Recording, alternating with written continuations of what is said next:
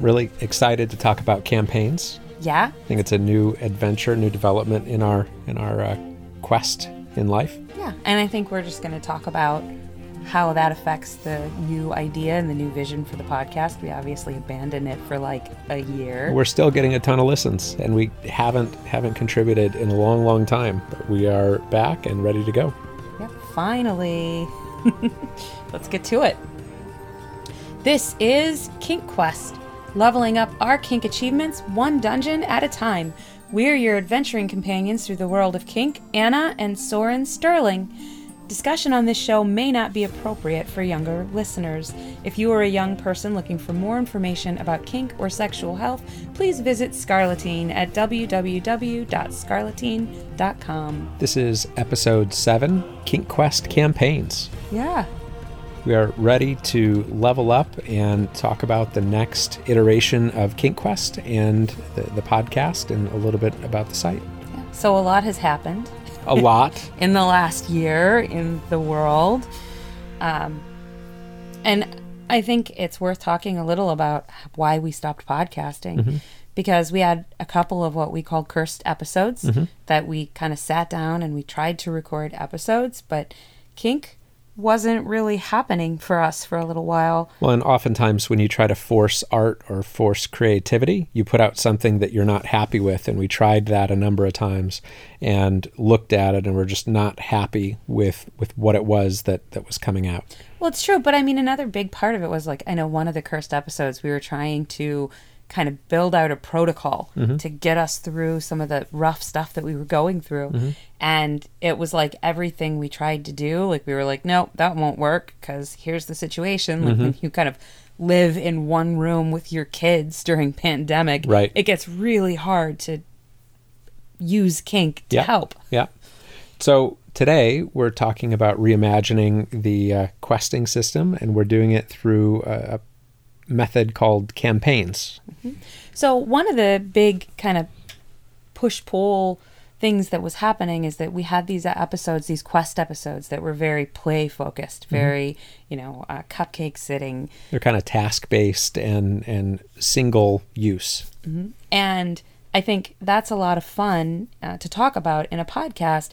But for me, it was always important that we talk about bigger picture kind of BDSM stuff, kink stuff. What are we doing? What are we trying to do with our relationship, and how does kink interact with that? So in D&D or any gameplay opportunity like that, you can just have kind of one-shot games where you go in and you play a little bit and you just fight baddies, and it's kind of soulless. There's not really anything to it. Just go through one dungeon, kill a bunch of skeletons, right, and then you meet up again the next day and you do it again, and there's really no bigger point to it. And so that opened us up to the discussion of campaigns. And so in gaming, campaigns are the overarching story, the bigger picture of what's happening in the world or in the bigger picture of the quest. You have a bunch of encounters, a bunch of dungeons, but they all come together in one bigger picture. So then Anna and I were talking about what are the big campaigns that we want to take on? What are the big things that we want to move that are not just task-based? They're not focused on one particular game or another, but in the big picture of our lives with regard to kink and who we are as people, what are the big campaigns that we want to invest in? So I think the first one was easy, and we were talking about this even before when we were recording episodes, is building a community. So we're calling that campaign Building a Guild, because in gaming, having a guild of people that you game with, get advice from, interact with is meaningful. When I think the term guild, for folks who aren't super familiar with that concept. If you're not a nerd. If you're not a nerd, if you're not an RPG nerd or what have you, tabletop or otherwise, a guild is basically a group of people that are your people. So if you're a thief and you're part of the Thieves Guild, then you could call upon those folks to use as resources or just fraternize with, and they would understand the challenges that you have, or would otherwise you'd have those bonds with those people. Talk about general thievery with. That's right. Yeah, when you need to steal something and you don't know how to do it. I wouldn't know anything about that. I only hang out in the Paladins Guild. Right, of course you do. So we we kind of set some goals for that of trying to find our guild. And we have a few directions that we want to go with that. We're looking into which kink homes have made it to the other side of the pandemic, because that's all kind of just starting back up again, and a lot has changed. So there's some work to do in terms of kind of sorting out what locations we have on the other side to go to events at, and which locations we're most likely to find companionship. Well, I think an interesting turn is that a lot of the, we'll call them old guard of the kink community, a lot of those folks, I wouldn't say are aging out, but they're definitely having less influence over what the kink community looks like in the area. They're still there, but yeah, there are a lot of other places now cropping up with a lot of new ideas about what kink could look like. And I think that there's a lot of interesting opportunity to kind of not just participate in that community, but kind of create that community. And that is a lot of times in life what we have had to do is just create our own community. And of course, Kink Quest is still an attempt to build an online community, but I do think that in-person community is something that we would really benefit from. So part of that goal, part of the campaign that we're talking about, is trying to create a guild, a community of folks who have similar kink values. So the way that the campaign episodes work then is, over time, we will record episodes that are building a guild campaign episodes. And in those episodes, we'll be talking as we go in real time about events that we've gone to, things that we've tried, how did it go. Anything specifically related to moving that bigger plot point forward in terms of creating intentional community. So we'll keep you guys up to date on that. I know recently the first big step that we've taken with that is I found a local Discord server that has a lot of people and a lot of different events, and I'm kind of currently just going through the process of sifting through everything that's going on that server and trying to learn about the server and learn about the people, and I'm already kind of starting to process information about how I work socially. So we'll talk more about that when we cut our first Building a Guild campaign episode. And I think part of Anna's motivation is, or a litmus test of whether or not we're being successful, is whether or not she would feel comfortable meeting people one-on-one. That one's tough for me. You know, I got involved in the Discord server and started conversations with some people, and they were very nice conversations with very nice people. But as soon as everyone kind of jumped immediately to that, okay, how do we meet up? How do we get together? I found that I kind of panicked and didn't know how to respond, because I didn't want to say, no, I don't want to meet with you, but didn't feel ready to just kind of meet up one-on-one with people, or I guess two-on-one. Whatever it is. With people, I feel like doing the event setting is somehow more comfortable for me. The idea that, you know, we can go to this event, we could have a conversation with someone, but then if that conversation isn't going well, there's kind of still more to do, as opposed to like going to someone's house and then there you are. Well, and I think there's part introvert in play. There's part just being a woman. Threat mode. And I think that part having less physical experience and being around kinky people in any meaningful way. All of those things kind of contribute to a particular challenge. But I think that is the litmus test of whether or not we're progressing. That is whether or not you feel comfortable, because I'm comfortable in most settings with anybody. Fine. I'm like a boy cat. You know, shout out to Meow out there, but no, I'm comfortable with anybody. But I think another important piece is that we're looking to create a community where everyone is friends, and we wouldn't be nervous having those people around our family.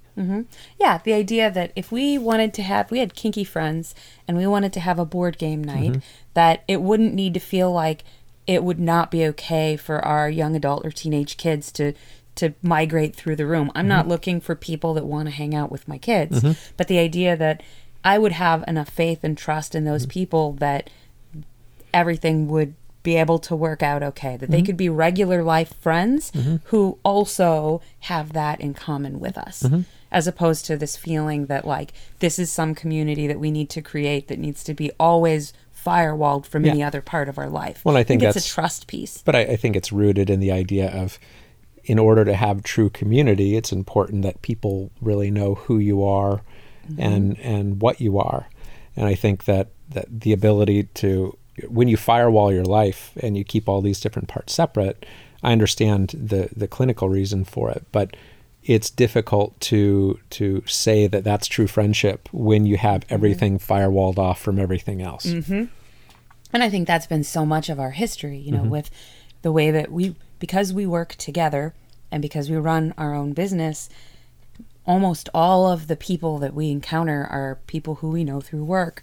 And that creates a really weird firewall that it makes it almost impossible for us to make friends through work, even though we're working almost all the time. So I think that feeling of that firewall, that like, it's not really okay for us to be kinky at work, which I think is fair. One, and especially in those places, they didn't invite us in, right? That wouldn't be invited. That wouldn't necessarily be welcome. So it's not appropriate for us to hoist that burden or that information on people that aren't asking for it. Exactly. So I think that is a huge, you know, again, we'll be working more to develop what that means and how we measure whether we're finding it. But that is kind of the goal with community. And I think that's an important thing to lay out, because so many of the communities are so casually sexual. And I think it's beautiful and I think it's wonderful, but it's not me. It's not me to meet someone on a Discord server and say, that sounds great, let's meet up and have sex, because that's not how I work. And so I think it's hard because there is such a pick up and play mentality at events and in these communities that it can be very hard to figure out how to interact with that when you are not built that way. Yeah. Well, and I think it's just like dating in that there are people dating for different purposes, right? So there's the meat market where people are just interested in having kind of meaningless sex, and I'm not talking down about that. Yeah. I think it's fantastic if that's what your agenda is. Yep. But then there are the people who are dating on more serious terms because they want to have some relationship that goes on beyond just that transaction. So I think for me, it's just really important to find and make friends. And then I feel like all of the sex stuff, it happens after that. So campaign 1 is Build the Guild. Build a guild. Yeah. Campaign 2, this is an interesting one, led by Anna. And we're calling it Develop Warder Bond. So we have to break this one down a little bit. This one, it goes into deep nerd territory. Beep, beep. Beep, beep. So this one, we have spent a long time trying to find the right words for this. And I'd say years in work. And a long time ago, I started asking Soren for 24/7, for DS all the time. And, you know, initially and for a very long time, he really rejected that idea because it felt like something that was too heavy to carry all the time. It's incredibly heavy. But I felt all that time like what I was looking for and what he was hearing were two different things. And what it really comes down to is, I think, you know, my most submissive self is someone who gets overwhelmed by the real world and needs help sometimes. Well, I think you say your most submissive self, but I think it's just the mechanical self. It's the way that your brain works, totally unrelated to DS anything. It's that you oftentimes get overwhelmed in loud or social situations that where a lot's going on when you don't know the rules, you don't know the protocol. Yeah, but I guess I say that's my most submissive self because I feel like that is the part of myself that gets overwhelmed and the part of myself that is submissive. Those are the same part of myself. Yeah. And the hard part here is that over our years together, there have been times in my life when I get overwhelmed in that way and I kind of shut down. I lose my ability to make decisions or to think critically. And you just kind of reach out and kind of wrap me in your arms and just make everything work for me. Just guide me through that noise or through that situation. And then other times where I find myself there and I reach out and I look for you to kind of lift me out of that situation, and you're just not there. And I think it's finding a way to consistently be able to ask for that help is really the bigger picture goal of something that I'm trying to accomplish. And for the nerds out there who are familiar with D&D, there's a concept, or not even just D&D, but any role-playing, there's a concept that's a glass cannon. The idea that this could be a player character, this could be, a character that you're using that is super powerful in a very specific way, but is actually made of glass, therefore is breakable. Yeah, super powerful, but super breakable. And Anna is very much the glass cannon in that she's super talented at a ton of things, but also really susceptible to some common vulnerabilities that wouldn't take your typical person out, but in that way, she has those tremendous weaknesses. And so the counterpoint to glass cannon is the idea that you need a tank class. You need somebody who can take damage and kind of carry the party through, because when you have that glass cannon, you can do a tremendous amount of work and a tremendous amount of good or damage if that's your angle. But you need to protect that glass cannon with some resource. And so I think for a long time, I've looked for some kind of a DS structure that would help me to get through those points in time. And I know something that we've talked about is helping me to manage my diet or my exercise. And something we've actually had success with is when I've had medical issues and you have a tendency to just manage for me. You make sure I'm taking my meds. You make sure I'm not pushing in ways that I shouldn't be. But it's been hard to find a way to implement that when we're not in that place. So this goal is called Develop Warder Bond. And so that's from another nerd reference. That is Robert Jordan book, Wheel of Time series. And there's a character type in that called a warder. And their job is to basically protect the magicians. And they're bonded to the magicians, and their job is to make sure that they have all the defense and protection that they need, because the magicians are incredibly powerful, but when it comes to, say, basic physical protection, that's not something that they're good at. Yep. And so we're calling this Develop Warder Bond for the reason that we need to do a better job of communicating when Anna is in a bad spot, when she's feeling vulnerable or weak. We need a common language to be able to communicate that information so that I know what I need to do. Absolutely. So we'd been kind of puzzling over that for a long time, and we had the idea that maybe we'd create some kind of a schedule that would help me find that structure, or we just tried many iterations of building structure that would help me, and it had a tendency to fall apart. And so we have been working on a separate project of going through and reviewing many of what are called H games. Hentai games. So they are adult sexy games, and we've been reviewing lots of them in our attempt, which we'll talk more about later, I'm sure, of trying to develop our own game. But as we were going through those games, we found this game, and it's an excellent game. We haven't gotten very far in reviewing it, but it's a really fun game called Robo Life: My Days with Aino. And it's a Japanese kind of anime girl android. It's like an android simulator game. And you basically find her, and she is not functional at all. And you have to kind of fix her up and train her. Yeah, train her and kind of change her stats over time. And some of it is so she can do different jobs, but also so that she can do different sexual things. And that's kind of the idea of that game. And so as we were kind of having the conversation, we had been playing that game, and Soren said, if I just had a set of stats, like what exists in that game, that I could kind of manage to. Just like a dashboard, like a readout, right? If I just know where all of these parts are, then it gets very easy to decide what to do. And so we set out to build a sort of dashboard that would help me to communicate where I'm currently at, and help Soren to kind of direct me to activities that would give me what I need to balance me out. So in the game, there are different points that you kind of have to manage. So there's like physical capability and mental capability and energy points and, what have you.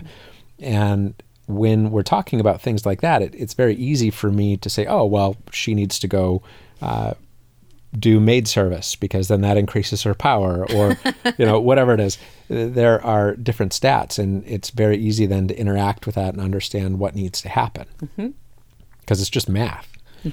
So I don't know, how far should we go into the conversation about the specific stats, or should we just kind of set the stage and then do a whole episode on that? Yeah, we could talk about that later. Yeah. But in keeping this simple, that was, I think it was, for this conversation, more valuable the conversation that we had, more valuable the conversation that came out of it. And, simply put, when Anna is in a place where she's feeling vulnerable or overwhelmed or has lost executive function, she doesn't have a way that she feels comfortable communicating that, because that is the place when you're most vulnerable, and you have the least resource. Well, and it feels a little like being subvocal, when an impact play, you get to a certain point of subspace and you just don't quite have the ability to speak up and say, hey, hang on, I'm not sure I'm okay. And that's what this feels like, except it's not in the middle of an intense play session where you would always be watching very closely. It's just after work on a Tuesday. But yeah, it's Tuesday night and we're in the grocery store, and suddenly it's like the bottom drops out from under me. And all I need is you to take me by the hand and pick out some groceries for dinner. But I don't have the ability to ask you for that. So in this game, Rubble-Life, Days with I Know. That's right. She will continually or periodically just say beep beep. And there are different tones and different ways that it gets said, and it's super cute because it's like all of the audio in the game is in Japanese. So we've got subtitles, but we don't actually understand much of what's being spoken. But beep beep she just says beep beep, even though like I'm sure that's not a Japanese onomatopoeia. Right. But it is basically a message or a symbol that it's a way to communicate simply that something is not as it should be. There's also very limited audio in the game. Yeah. So it's not like a constant stream of talking. There are just a few audio clips that it will use. So beep beep, her saying beep beep is kind of a way that the game says, hey, something needs attention. And so then in the campaign of building the water bond, when Anna says beep beep, then that gives me the communication that I need to be able to check in and find out what's going on. So I don't have to speak up and say, hey, I need to talk to you. I'm feeling really overwhelmed and I'm not sure why. All I have to say is beep beep. And he either looks at me and knows exactly what's going on and kind of kicks into daddy mode and knows what to do, or he realizes he doesn't have any idea what's going on, and then he can check in further. So the goal then is to create a language so that we can reduce the amount of time that Anna spends feeling disconnected or overwhelmed. So that I can always feel like I kind of have a way to reach out for that that support, or that kind of sense of there being a daddy present in the room that I need. So the third campaign is the one that I'm excited about. Yeah, it was kind of funny how it worked out, because we said, what are our goals? And it was, the first one, build a guild, was really both of ours for different reasons. And then there was really one thing that I wanted or needed and one thing that Soren wanted or needed. And so develop a water bond was mine. Yep. And yours is? So this campaign is building my perfect android goddess. Beep, beep. Right. So in going through this process of developing campaigns, and I strongly recommend that you do this with your significant other. Mm-hmm. And they don't have to have nerd titles to them, but try to figure out what really is it that you're looking for. So where this started, building my perfect android goddess, is one of the things that we really came to was that Soren really likes when I wear my plug around all day. And it would be easy to say, well, that's your goal. That's the thing you like, is training, or, for me to wear these plugs. But we really kind of tried to dig deeper and say, well, what's that about? Why is that so important? Why is that so meaningful? And I kind of laid out all of the things that really light me up and get me excited, and talked about things like piercing, and talked about things like public play and public display and performance, and all of those things that really get me excited. And I think what it comes down to, and this was like a 3-day conversation that brought us to this point, and there's a lot of conversation after, is the idea that building the perfect android / goddess, there are kind of a couple of pieces there. I think that Anna is an amazing person, incredibly talented, not just from a selfish standpoint, but from human and performative standpoint. And blush. And I think that that one of my favorite things to do is to help make you better and stronger, and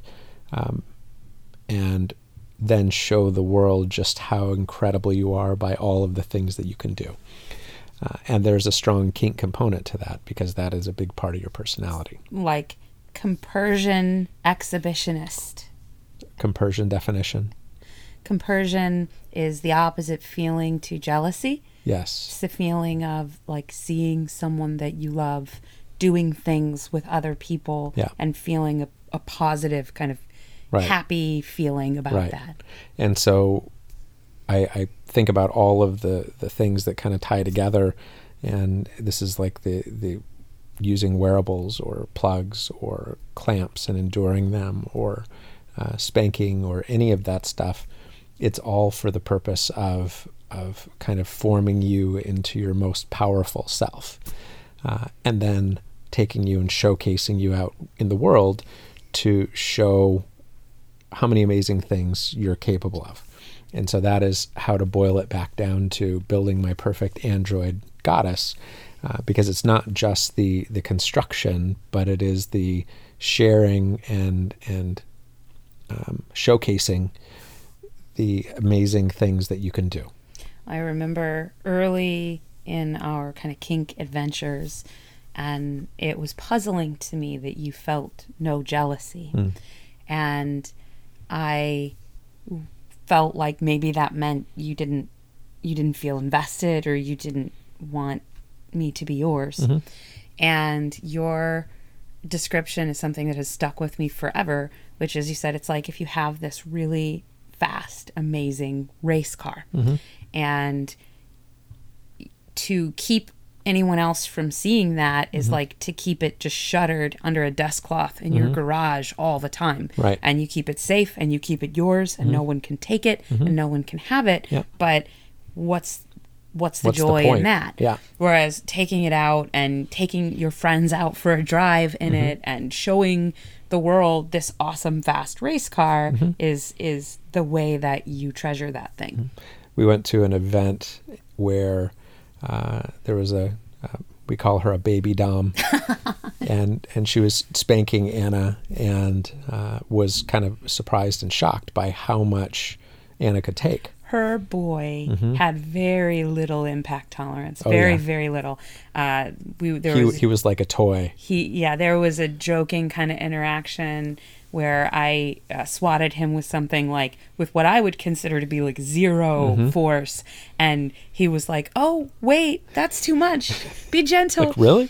And so then later in the evening, we gave her the opportunity to try out impact on me. And she was, I don't even remember what she was hitting me with something. Something.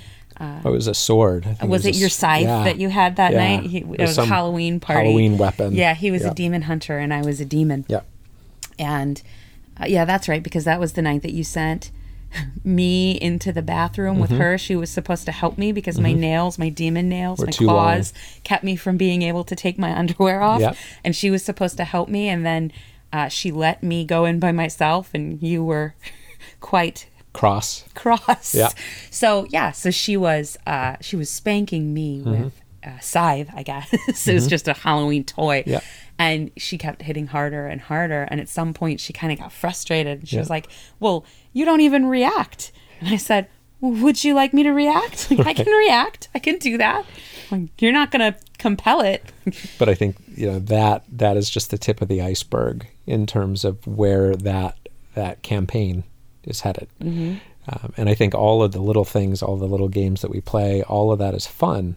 But I feel like those little things by themselves they're not the bigger picture.